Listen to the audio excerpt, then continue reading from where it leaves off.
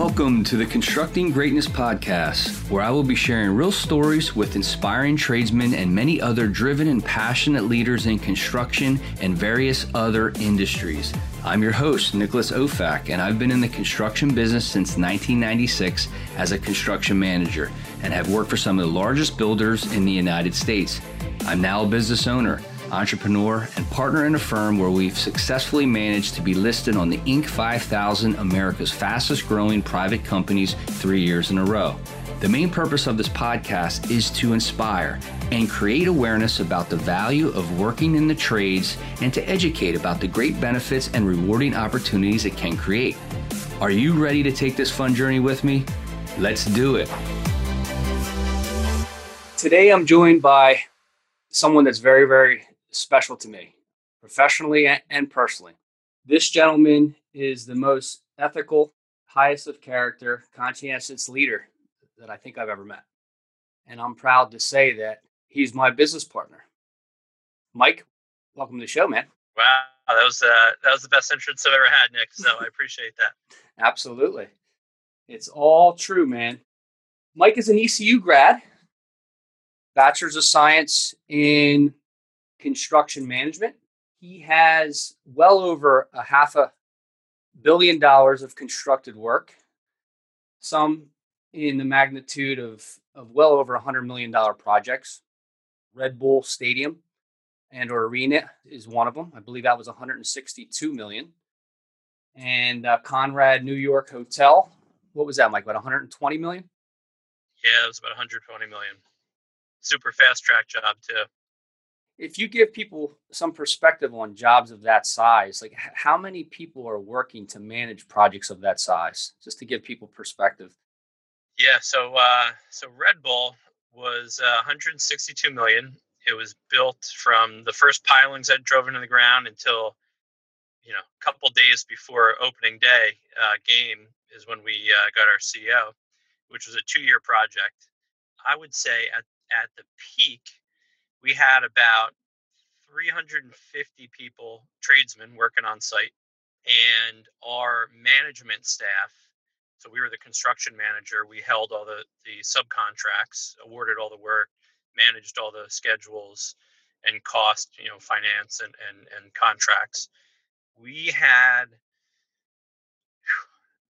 I would say, 18 to 22 people in management on that project, from executive, senior PM. I was the senior PM, 4 project managers beneath me, 3 assistant project managers beneath them, a general superintendent, 3 to 5 superintendents under him. Wow. At any given time, plus an admin, a full-time accountant on the project. Just one admin? Only one admin? I think we did have one admin, yeah. Okay. Yeah. Okay. Yeah, so, I mean, I lost track of how many that was, but I would say around 18. Yeah. 18 management. That's an awful lot. So what, as a senior project manager, can you just give me some broad responsibilities of what you were responsible for on a project of that size? Yeah, so I had a strong understanding of the finances of projects, cost control and cash flow forecasting, and that was very important to our company at the time. The construction manager we used to work for was owned by a bank, so finances and financial forecasting was, very high priority to them, as well as cost control, meaning the identification and processing of change orders. And on that particular project, we had, so the final contract value was $162 million. We had, I want to say, about $25 million in change orders, primarily due to a complete redesign of the interior of the space, all the club suite and amenities spaces, where they actually got rid of their interior designer, totally redesigned it mid-project, like about 6 months in, and that really drove the changes on the project.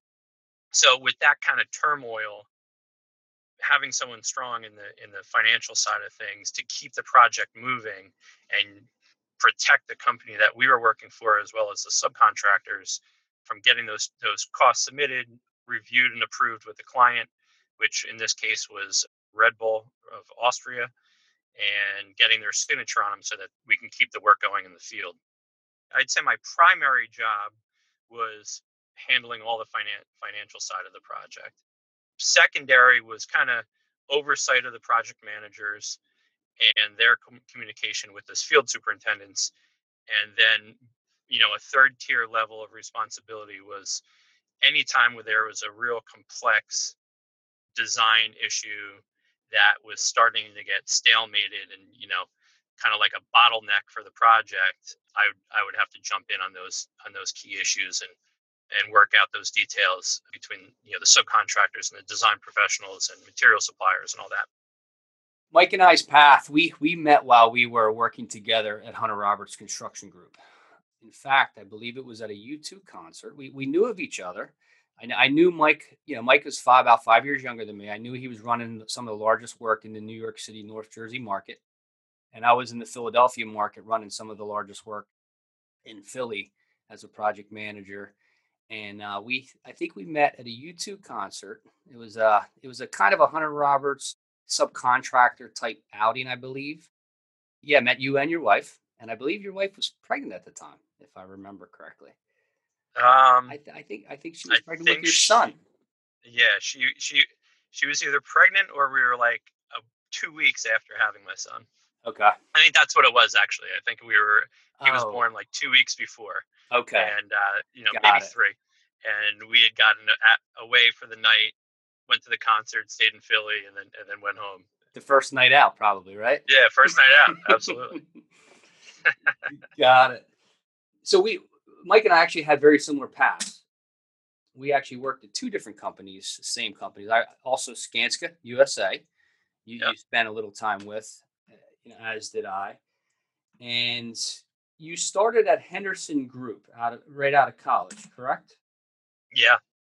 As a project engineer, what was your responsibilities as a project engineer? Yeah, so just right out of out. college, so I went to ECU for construction management and got home back to New Jersey, and was just, I think this is funny at the time, this will date us. I believe I faxed a number of resumes out, as well as emailing them. Fax, what's that? There were no Indeeds at the time Mm-hmm. to utilize, and I just fired off resumes.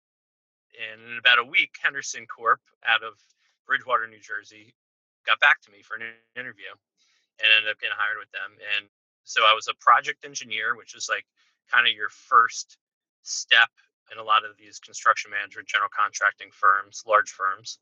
And your role there is you're basically the point man between the project manager who's above you on your firm and the subcontractors.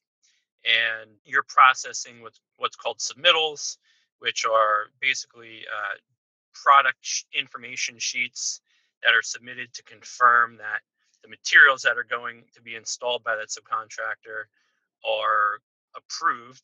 They're the right material, the right flooring, the right structural studs, light fixtures, what have you. And that's a big paper processing kind of role, but it also teaches you a lot about the details and how to be organized, read the specifications, the granular level of construction, which is a different aspect from, as you advance to a senior level role where you're more high level, global management. You're actually deep in the weeds and details as a project engineer, making sure that everything that shows up to the site is correct, and when it gets installed, it's going to be accepted by the design team and ultimately the owner. Yep. And oftentimes there's shop drawings as part of the submittal process, which really gets into the details of what they're installing, and it allows the design team to review it. As you know, and I always call it the last line of defense, if you will. Like, this is you get it submitted.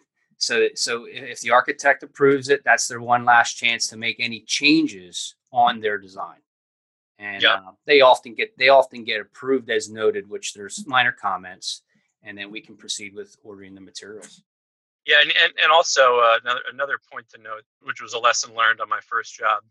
There's also sample submittals, often for color or texture, and those also get approved in many cases. And when those materials arrive to the site, a good project engineer who knows what they're doing should be going out there and bringing the sample out and checking that it is in fact the material that was approved, Yes. and it matches. Yes. And I had a little kind of entrance facade wall in front of our main entry vestibule. I did not check that on my first project, and the decorative brick showed up. Actually, it was decorative block to be specific, and it was about 8 or 9 courses up. Probably 2 days worth of work, and the superintendent was like, "Man, that block looks awful pink. Is that the right color?" And sure enough, we brought it out there, and it was not the right color. And that was a Oh little boy. situation we had to work our way through. Yeah. Yep. I have That was one. the last time I didn't check a material that showed up on the job site. I'll share one that I have shared in the past. I was doing a Hilton Garden Inn hotel, and standard undercuts on doors are 3/4 of an inch. The pad and the carpet that was designed was much thicker. So we didn't coordinate, and I'm the engineer at the time, assistant project manager, and that was my responsibility, coordinating that undercut to make sure it was enough to get over the flooring, and we had to cut 282 doors. That was one I'll never forget. Oh yeah. With union carpenter rates, that one added up quick. It added up, absolutely. Yep. We got through it though. So after Henderson, you had a short stay at Skanska, which is actually very similar to me. I was only at Skanska, I think, about a year and a half. I think that's about what you were too, as well, right? Yeah, about a year and a half. Yep. And then Hunter Roberts for approximately 6 years, Mike? Was it? Let's see, 2005 to 2011. Yeah, so it was only 6 years. It seemed much longer. And then you went to the Holder Group. Yep. What was your role there? As I went from big project to big project with Hunter Roberts, and at the time, so we had finished the Red Bull Soccer Stadium in 2010, March of 2010. About February 2010, I got pulled into New York City because the economic downturn closed our New Jersey office, and that got absorbed into Manhattan. So we were commuting. I was commuting quite a ways, about 2 hours each direction, and so that's when I worked on the Conrad New York Hotel. And after about 2 years in New York City, my son was born. I kind of wanted to get out of that long commute. I was leaving the house at 5 a.m., getting home at 7 a.m. at best with no traffic. And my first kid was born, and I was only seeing him on the weekends essentially. So I knew it was something I didn't really want to do long term anymore. In addition to that, I wanted a little something more, and I didn't really know what it was at the time.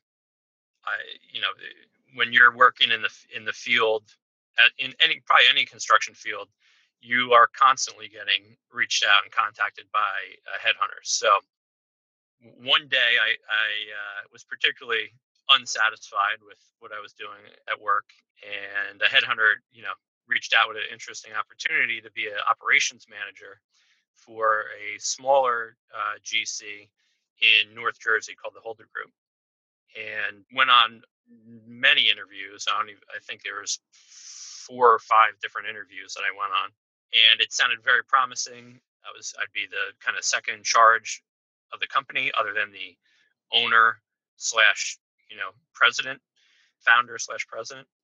And there was also an incentive to kind of work my way into an ownership role.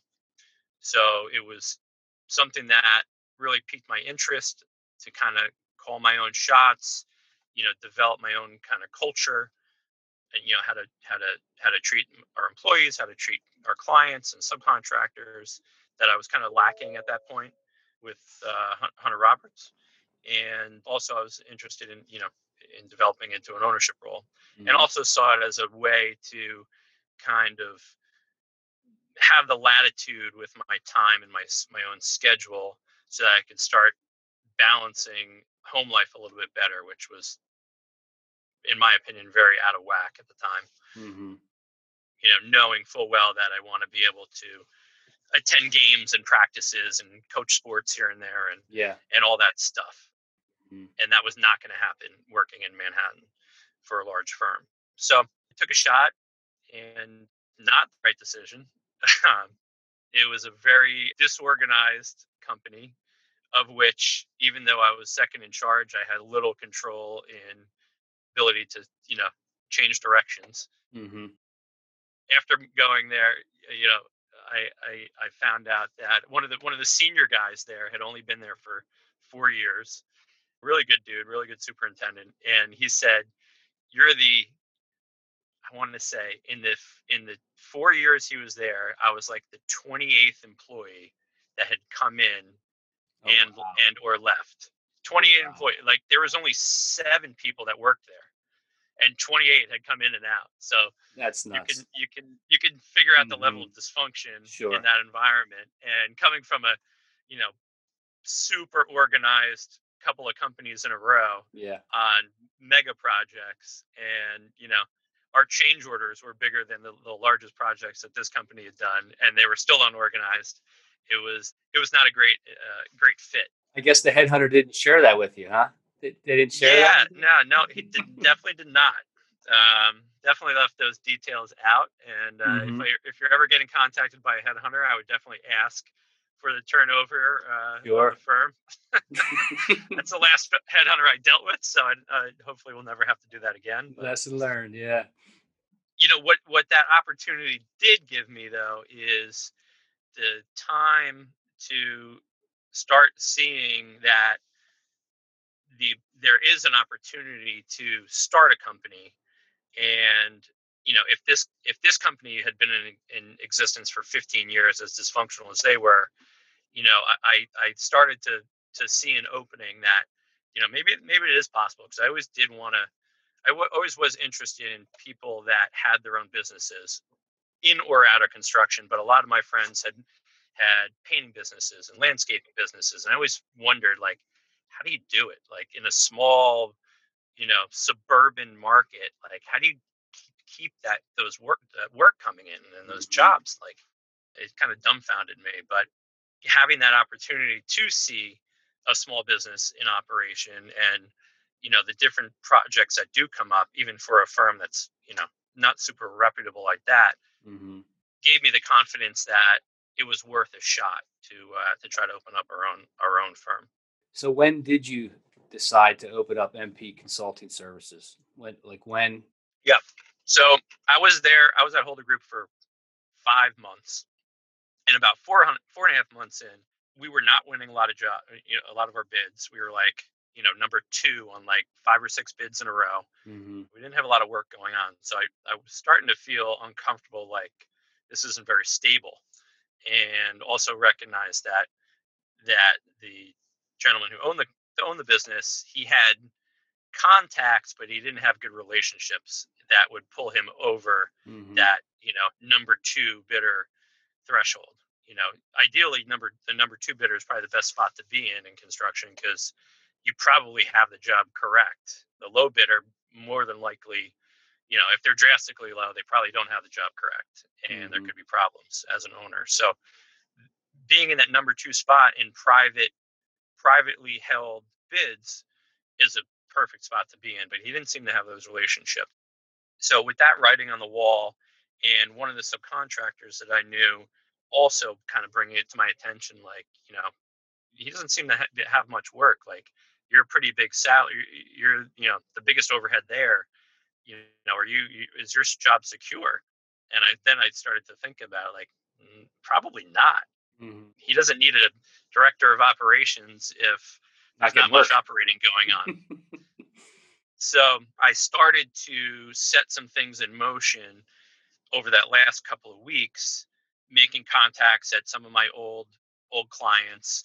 hearing about some, smaller jobs that they had coming up that if I did make the leap, I could get on their bidders list. And about 2 weeks after I started, researching like that, putting my feelers out, I ended up getting laid off. The guy came to me and was like, I'll let you go. Yeah. Which was really, it's funny. I hated being there.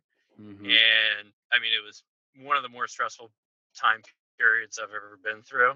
I hated being there. It was like a toxic scenario. And I saw it on the writing on the wall, but being laid off for the first time in my life was like a mega blow to the ego. And it was hard. It was like, I felt like, I don't know, I felt lost. Even though I wanted to leave, it wasn't like, I didn't call the shot. It was kind of like getting broken up with, in a sense. It was like, oh my God, like, you're letting me go? But a relief too, though, right? Oh yeah. I mean, I slept better that next week than I probably ever have in my life, not having to go back into that environment. But at the same time, I was like, holy crap, I got let go. Like I never imagined I would have been let go from anything. When we were at Hunter Roberts and they laid off, 300 employees. Like I was one of 10 left from New Jersey. Like, so that was hard. Yeah. Even though I wanted to, which is kind of interesting. It shows how your ego can take over sometimes, even though you want something. And if it's not on your term, it it hurts a little bit. So you opened up MP Consulting Services, I believe, in 2011, correct, or 2012? 2012. Yep. Yeah, April of 2012. And so we are 8.5 years in. And I partnered with Mike going on 6.5 years ago. So originally it was called MP Consulting Services, which is our legal name.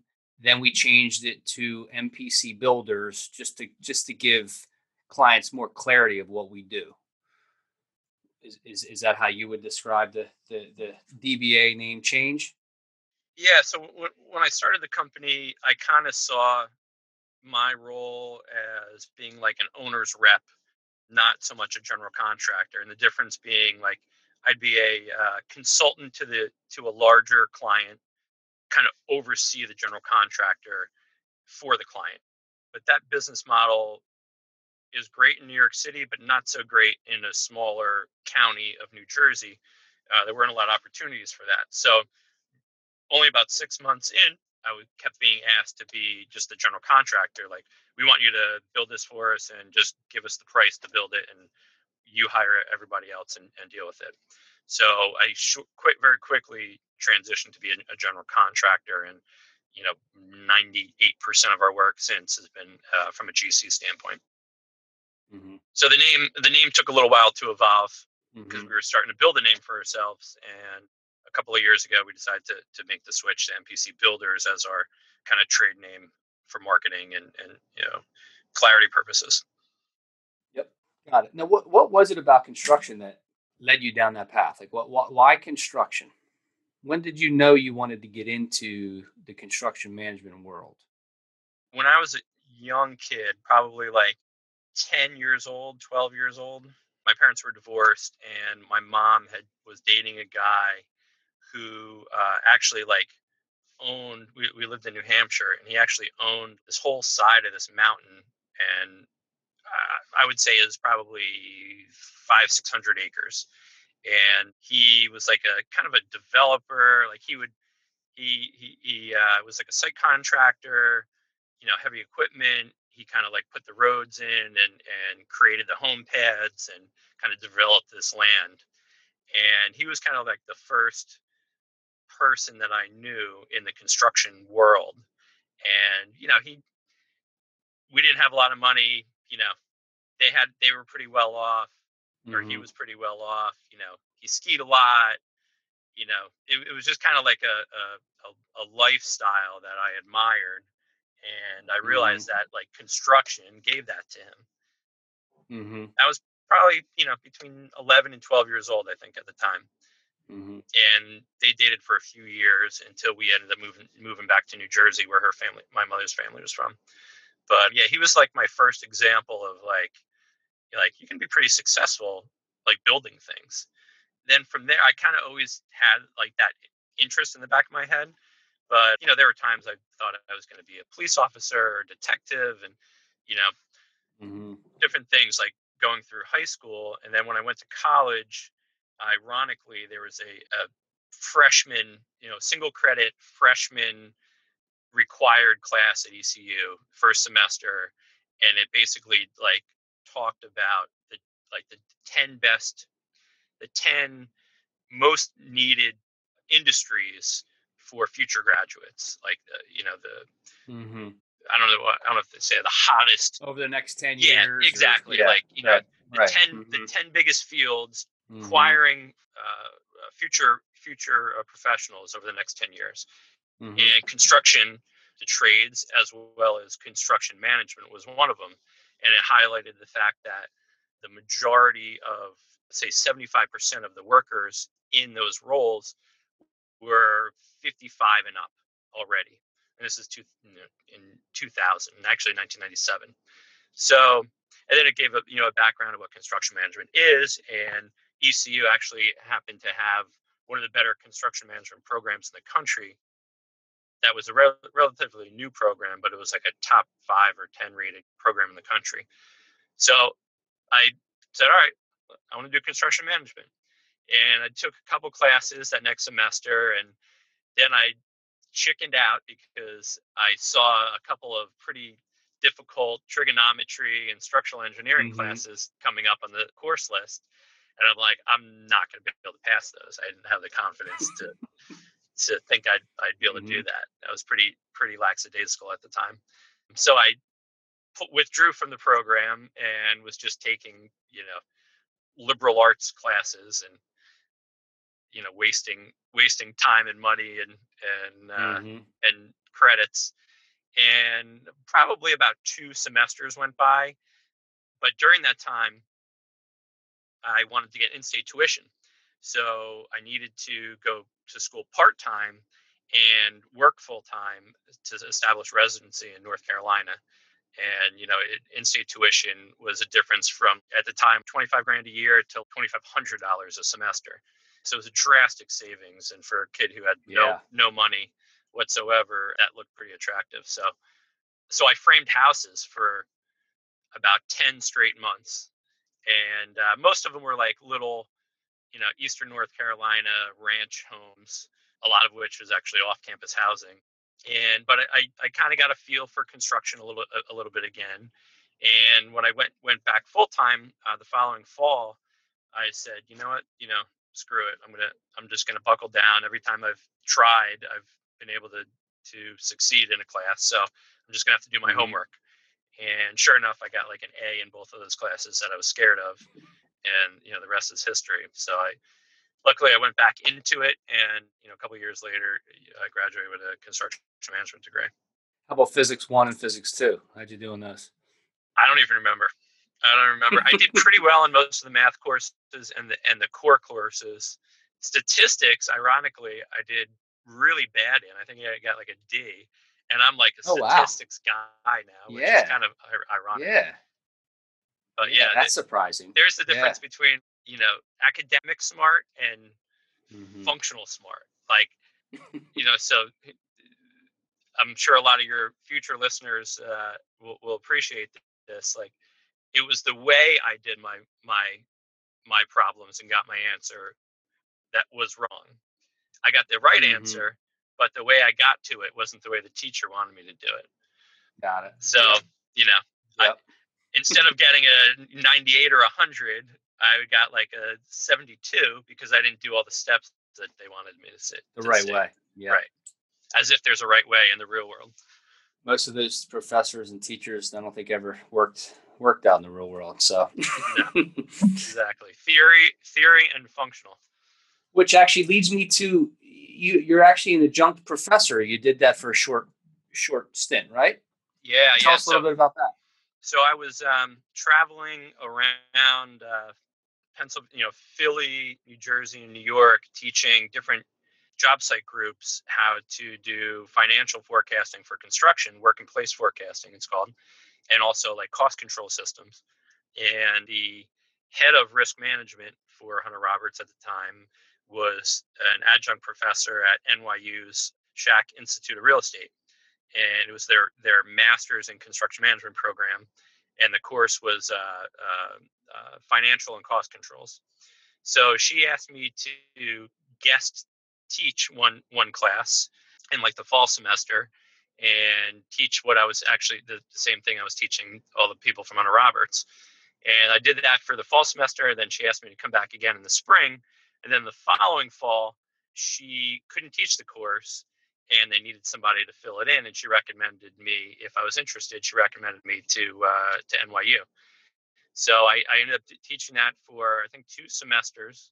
And it was really interesting. I actually did it. Initially, I did it as a guest to overcome a fear of public speaking. I was like, even though I was, working my way up in the company and I could run a meeting on a job site, and I was on like medium sized, 20, $30 million jobs at the time. I was comfortable running a job site meeting, but the thought of actually standing up in front of people and public speaking about a topic, like I would get cold sweats and not have moisture in my mouth. Mm-hmm. And I mean, totally I think that's down. Pretty normal, but yeah, I can relate. So that was like, I was like, well, there's no better way to get over that than being completely on an island in force front of yourself a bunch to get out there. Professionals, not even students. These were like professionals that are working either for construction firms. So a couple of them were grad students that hadn't actually worked in the field yet. But most of the students, there was probably 18 or so in each class, were either professionals for large scale developers in New York City, project managers, project execs for construction firms. So it was like a group of people who actually had some knowledge. So you couldn't fake your way through it by any means. But that totally alleviated, not totally, but alleviated a lot of my fears of public speaking for sure. Yeah, it was interesting. Very cool. One of the things I love about you, and there's many, but your desire to challenge yourself and challenge me too, which I've learned a ton from you over the last 6+ years, and also holding yourself accountable and holding me accountable, and people in general. The accountability is something I think everyone needs at certain levels. But just your desire to want to keep challenging yourself, which is something I want to do too, and we have been, and we'll continue to do so. It's an admiring trait, man. Appreciate definitely that. Is. In the past 8.5 years, I haven't had a boss. I haven't had a superior.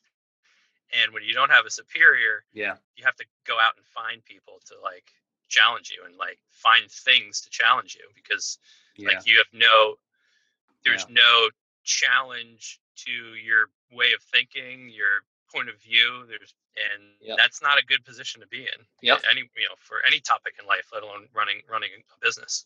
And how lonely it can be too. You're out there by yourself. Absolutely. Just trying to figure it out. Like it can't be explained unless you try to do it and try to build a business. It's there's so many words for it. So many words for it. So what do you think, if any, COVID-19 is going to change our the construction industry at all? What do you see long-term potential changes from everything we've been through the last six plus months with COVID? It's hard to say on the big jobs. Construction was uniquely situated to handle something like that because we're always familiar with and implementing PPE, personal protective equipment. So now that we kind of have an understanding of COVID more, and it's not like the first month where we had no real understanding of how it was spreading and how deadly it was. If something like this continues or comes up again in the future, I think that the construction industry will not skip a beat, instantly know what the right PPP is, and throw those procedures in place and be off and running. So I don't see it impacting construction all that much in the future. I really don't. Economically, we're seeing in my area of the woods, and I'm sure others, suburbs of cities, like a mass exodus of people living in those cities or wanting to live in those cities. Some driven by the fact that their companies that they work for don't require them to be in their desk in their office anymore. So we are seeing a big exodus down to our area of New Jersey, people buying houses, buying land, wanting to build houses. So our home building business is, I think, going to really take off even more so over the next year or two. And that, more than likely will be sustained. I don't see, even if things completely die down, I still see people not wanting to live in crowded buildings and areas anymore. So just in case this happens again. Yeah. So I can see like residential, single family residential being big by me, multifamily residential on probably a smaller scale, with more like exterior entry as opposed to common hallways and, common space amenities. I think hospital industries and healthcare in general, I think will have a ton of work coming up because they're going to be retrofitting their emergency rooms and check-in areas for a future pandemic to separate pandemic related clientele from people that are there just because they got in a car accident or broke their arm, and not mixing those populations. So that's going to be a big industry going forward.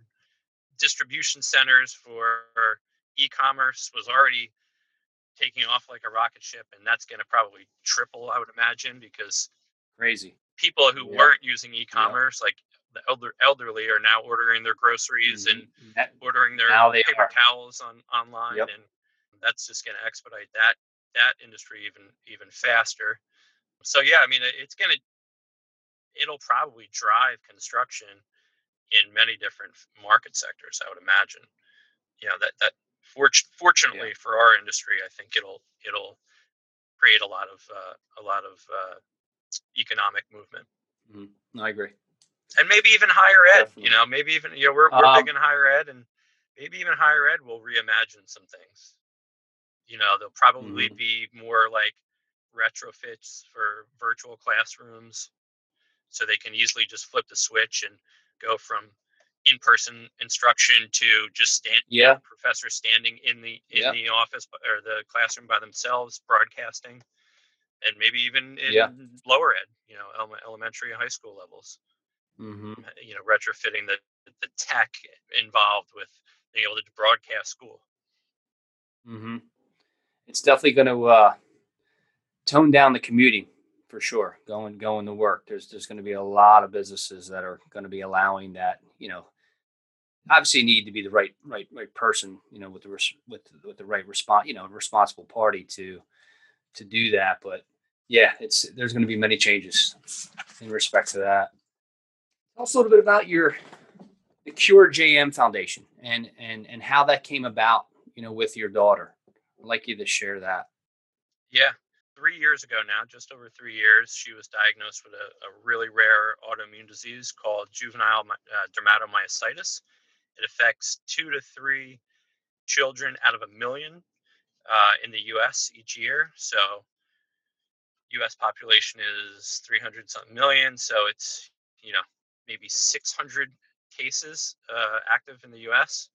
of all ages. So it's super, super rare. And it affects the muscle tissue and skin cells in their shoulders and neck area, as well as their legs and hips, causing muscle weaknesses and rash. And extended cases could lead to an inability to swallow and breathe properly, and so on. So kind of a range of symptoms. And fortunately, we caught her really early on, and she responded really well with treatment.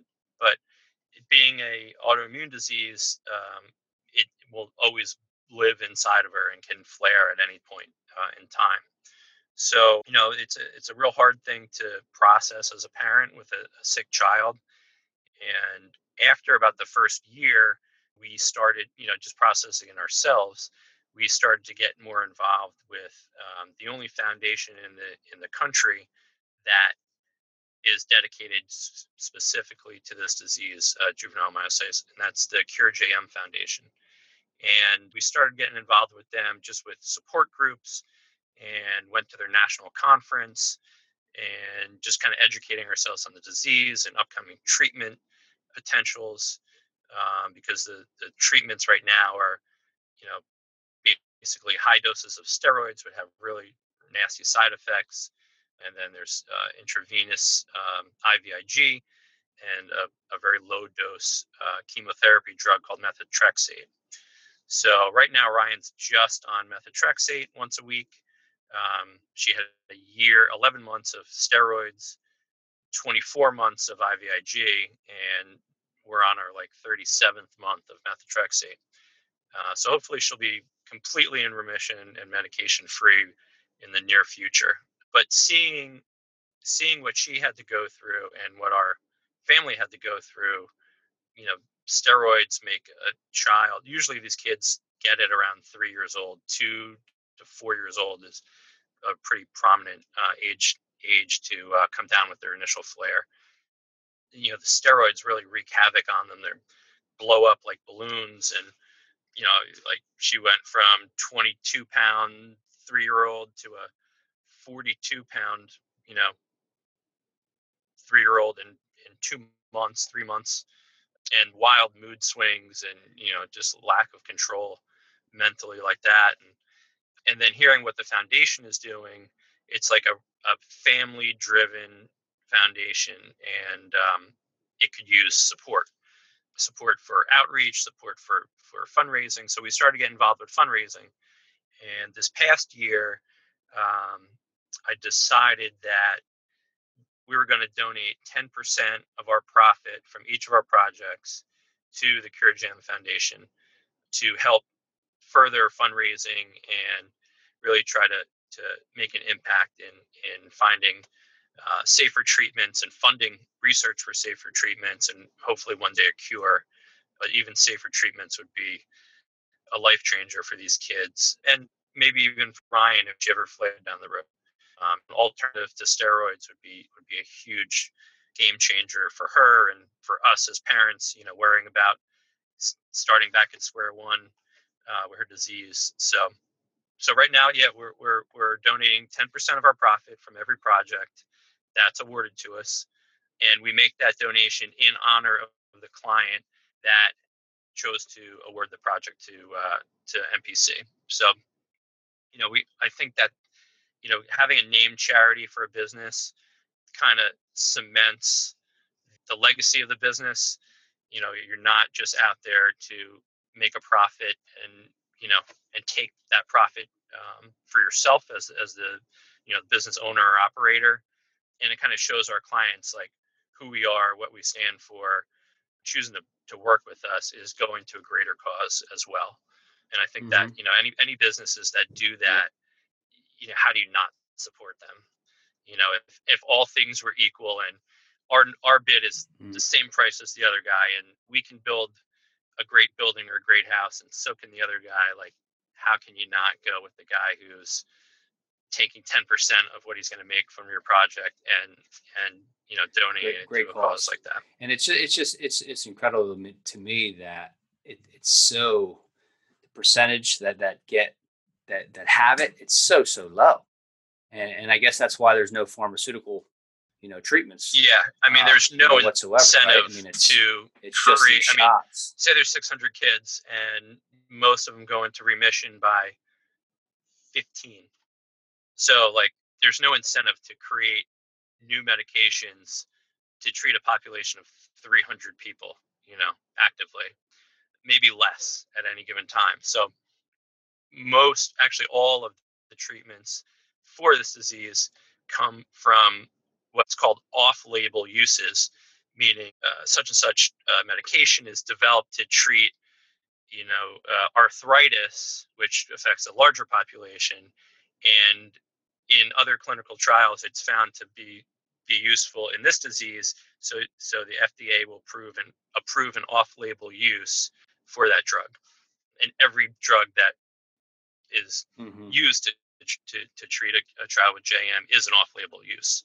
So that's some of the research that we're doing with Cure JM right now is getting involved with like-minded drug treatments that are like in the same family of symptoms, and funding the clinical trials to then allow the FDA as well as insurance companies to be used in our cases.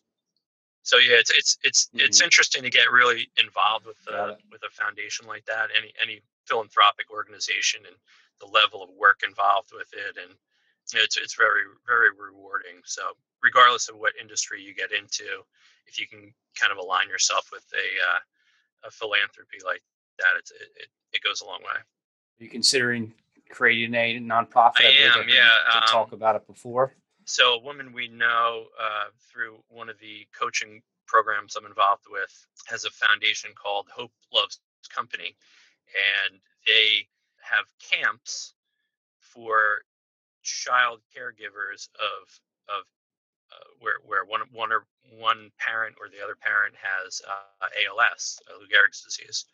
And through talking with her, it really sparked an interest to create even a once a year camp that would be free for all these families with JM, which aren't many, but to kind of gather in one spot, unlike a camp activity, maybe go for hikes and kayaking, and have some personal development / support speakers and services, and try just to get that community together and make people realize that there are other people like them out there, because a lot of people don't know anyone. I know of 5 families in New Jersey, and a handful in the greater Philadelphia area, and that's a lot. If you're in Missouri, there might be 2 families in the entire state.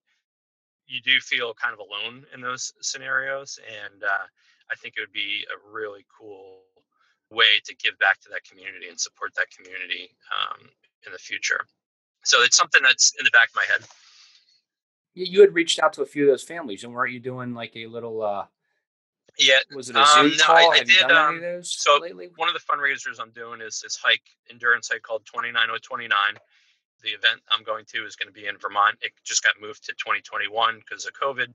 It's supposed to be in October of 2020, but it's 17 hikes up Stratton Mountain in Vermont. You hike up, take the gondola down, and repeat it 17 times until you've climbed the equivalent of Mount Everest, 29,029 feet. So, and you have to complete it in 36 hours. So, as part of that event, I created a fundraiser called Ascent to a Cure. 100% of the proceeds go to Cure JM. If anybody wants to support it, it's www.crowdrise.com/ascent2a-cure. That's in my LinkedIn, Facebook and Instagram profiles and whatnot. So as part of that, I wanted to interview 17 different families of Cure JM children to tell 17 different stories of how they made it through, how they're making it through, how their initial onset was, and whatnot, and to try to build that community and share those stories that with the Cure JM world, that everything you're going through, other people have too, and a lot of these people have made it. A lot of these kids have gotten out and hit remission and whatnot. I think that's really important, because when you don't have other examples of people who've conquered the challenge, that it seems a lot of hopeless. There's no or hope. A lot more Yeah. Difficult or Hopeless, hard to overcome. So I've done, I think, 4 of those interviews so far. Fortunately for my interviewing lack, the event got postponed to 2021, so now I'll be able to finish those interviews. But that's been a lot of fun. Being able to know those different people and staying in touch with them and stuff. So hopefully this process will also inspire other people to come up Yeah. with any event that they want to enter, any type of a challenge or whatever, and just get more involved, support the foundation, get more outreach going, and kind of share what they're going through with one another, and create more of a community. Excellent. Yeah, the things that COVID has changed. I mean, we missed our second Mm-hmm. JM walk this year in Philly, and I was surprised how many people were there last year. They must have been coming from pretty far away, I would think, right? Yeah, a lot of friends and family get involved. Yeah, yeah, I would say there's probably I would say close to 100 people in that walk. yeah. It was Um, decent. Yeah. yeah, yeah. I think maybe as far as Pittsburgh went there, Mm-hmm. um, there's 14 chapters. So some are greater distances than others. We're the Philadelphia chapter we're involved with. The New York one is on Long Island. Okay. I'm not really sure where the next closest chapter is. Okay. Maybe DC Mm-hmm. might be the next closest one. So yeah, it's a pretty big area. So, what do you like to do outside of work? What are you passionate about? Hobbies? I mean, I know, but share and share our newest one, please. Yeah. So I mean, anything that keeps me active. That's one of the things that I felt was lacking when I was a commuter working with a big firm, was that like physical activity and health and that side of the balance equation. So exercise of any form is huge. Stress manager, and you just feel better. And I'm always trying to like find some type of a hack to get better clarity, better energy. Yes, you are. So I'm willing to try Yeah. anything. I'm kind of a human guinea pig in that sense. Personal development, as you know, we've gone to Tony Robbins conferences and Lewis Howes conferences and different coaching programs we've been involved with. So Awesome. that's definitely a passion of ours, and very important, I think, for anyone, really for anyone, but especially for people that have the stress of building and maintaining a business. It's kind of a lonely world, and to find other people in that same boat is really helpful. And through this 29 training program, hiking, we've been doing a lot of hiking, especially since COVID. And you and I just went on a half of what we wanted to do, but it was in all, it was a 15-mile, 6,000 vertical foot backpacking trip. And I think we'll certainly be doing more of that in the future. Completing the Pemi Loop up in New Hampshire is on the list for the next year. And I think I want to do a rim to rim to rim in the Grand Canyon. Grand Canyon, as another one too. That's always been like a bucket list dream of mine, and I think it's time to cross that one off the list this year. So Utah, 2021 Montana is going to be it. Yeah, I want to hit them all, man. Utah, Montana. We talked about Seattle too. Just some great places to check out and hike for sure. Yep. Physically challenging, unplugged from the day to day and social media and emails, and just time to think and talk, and it's nothing better than that. Ultimate reset. Burn 5,000 calories too. That's not too bad. What was that? 29,000 steps? Is that what it was? 29,700 steps. It's incredible. All in a day and a quarter. With a 36-pound backpack on. I think I felt it the most. I was feeling it for a week and a half. Oh, me too.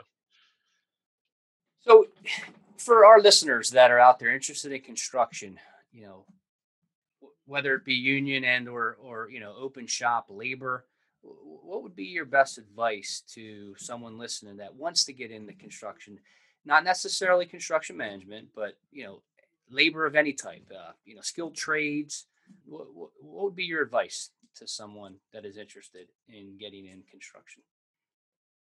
I would say if they're like in the high school age group, trying out the tech schools, the trade schools is an option. You can also, maybe work some Saturdays or summer jobs with any of the trades, someone that that might have a subcontractor business, or a home building business, and just get out on the job site any way you can, and get a little taste of it and feel for it. It's not too much of a commitment to do it that way, but you can kind of just see the inner workings. Obviously, if you did go to school, definitely do summer internships to make sure it's the right fit. If you're going to college for a construction management or engineering background, definitely do internships, so that you don't go all the way down the road and graduate and then realize it's not really for you. And, just get a feel. And if you're not sure which one it is, see if you can try a few of them out. The small non-union residential type businesses are always looking for responsible people to work. Even if you have zero technical skill, they'd be willing to train you as long as you show up on time and put in a hard day's work. So that's probably the easiest and least committed way of doing it, before you commit too many resources to it. But get a feel for what it's like on a job site a little bit, and see if it's right for you. Right. Even going to work with someone that just to shadow them for a couple of days. I love that idea. Would be worthwhile. Yeah, just get a little taste of the field, field experience. Yep. I've had a couple of high school kids drive around with me for a few days over a couple of different summers, just seeing if it was for them. They're considering different fields to go into for college, and we worked for a couple of weeks here and there, even just cleaning up. You get a kind of a feel for what it's like out there. I like it. Well, I really appreciate you coming on today, man. I learned some more things about you. Good stuff. It was fun. Yeah, man. Do you have any questions for me at all, or anything else you want to put out there? No, just we're trying to build our social media following. So follow us at Instagram at MPC Builders, Facebook at MPC Builders. My personal is Michael Parnell _NJ, like New Jersey. And if you'd like to get involved with any of our fundraisers for Cure JM, the links to those are in all three bios for those pages. And just follow Nick's podcast. Keep listening and sharing it. And there's a lot of people out there that don't really know what they want to do. And this podcast, I think, is giving people a little inside scoop and taste of a number of different construction trades, as well as other trade related work for different industries. And the best way to figure out what you want to do in life is to listen to other people who've already done it. So keep listening and keep sharing, and good luck with the podcast. Thank you. Appreciate it, brother. Good having you, man. And man, anytime. I'm sure I'll be talking to you this week. Sounds good. Have a good night. Get back to your son's soccer, right? Take care, buddy. Have a good night. See you.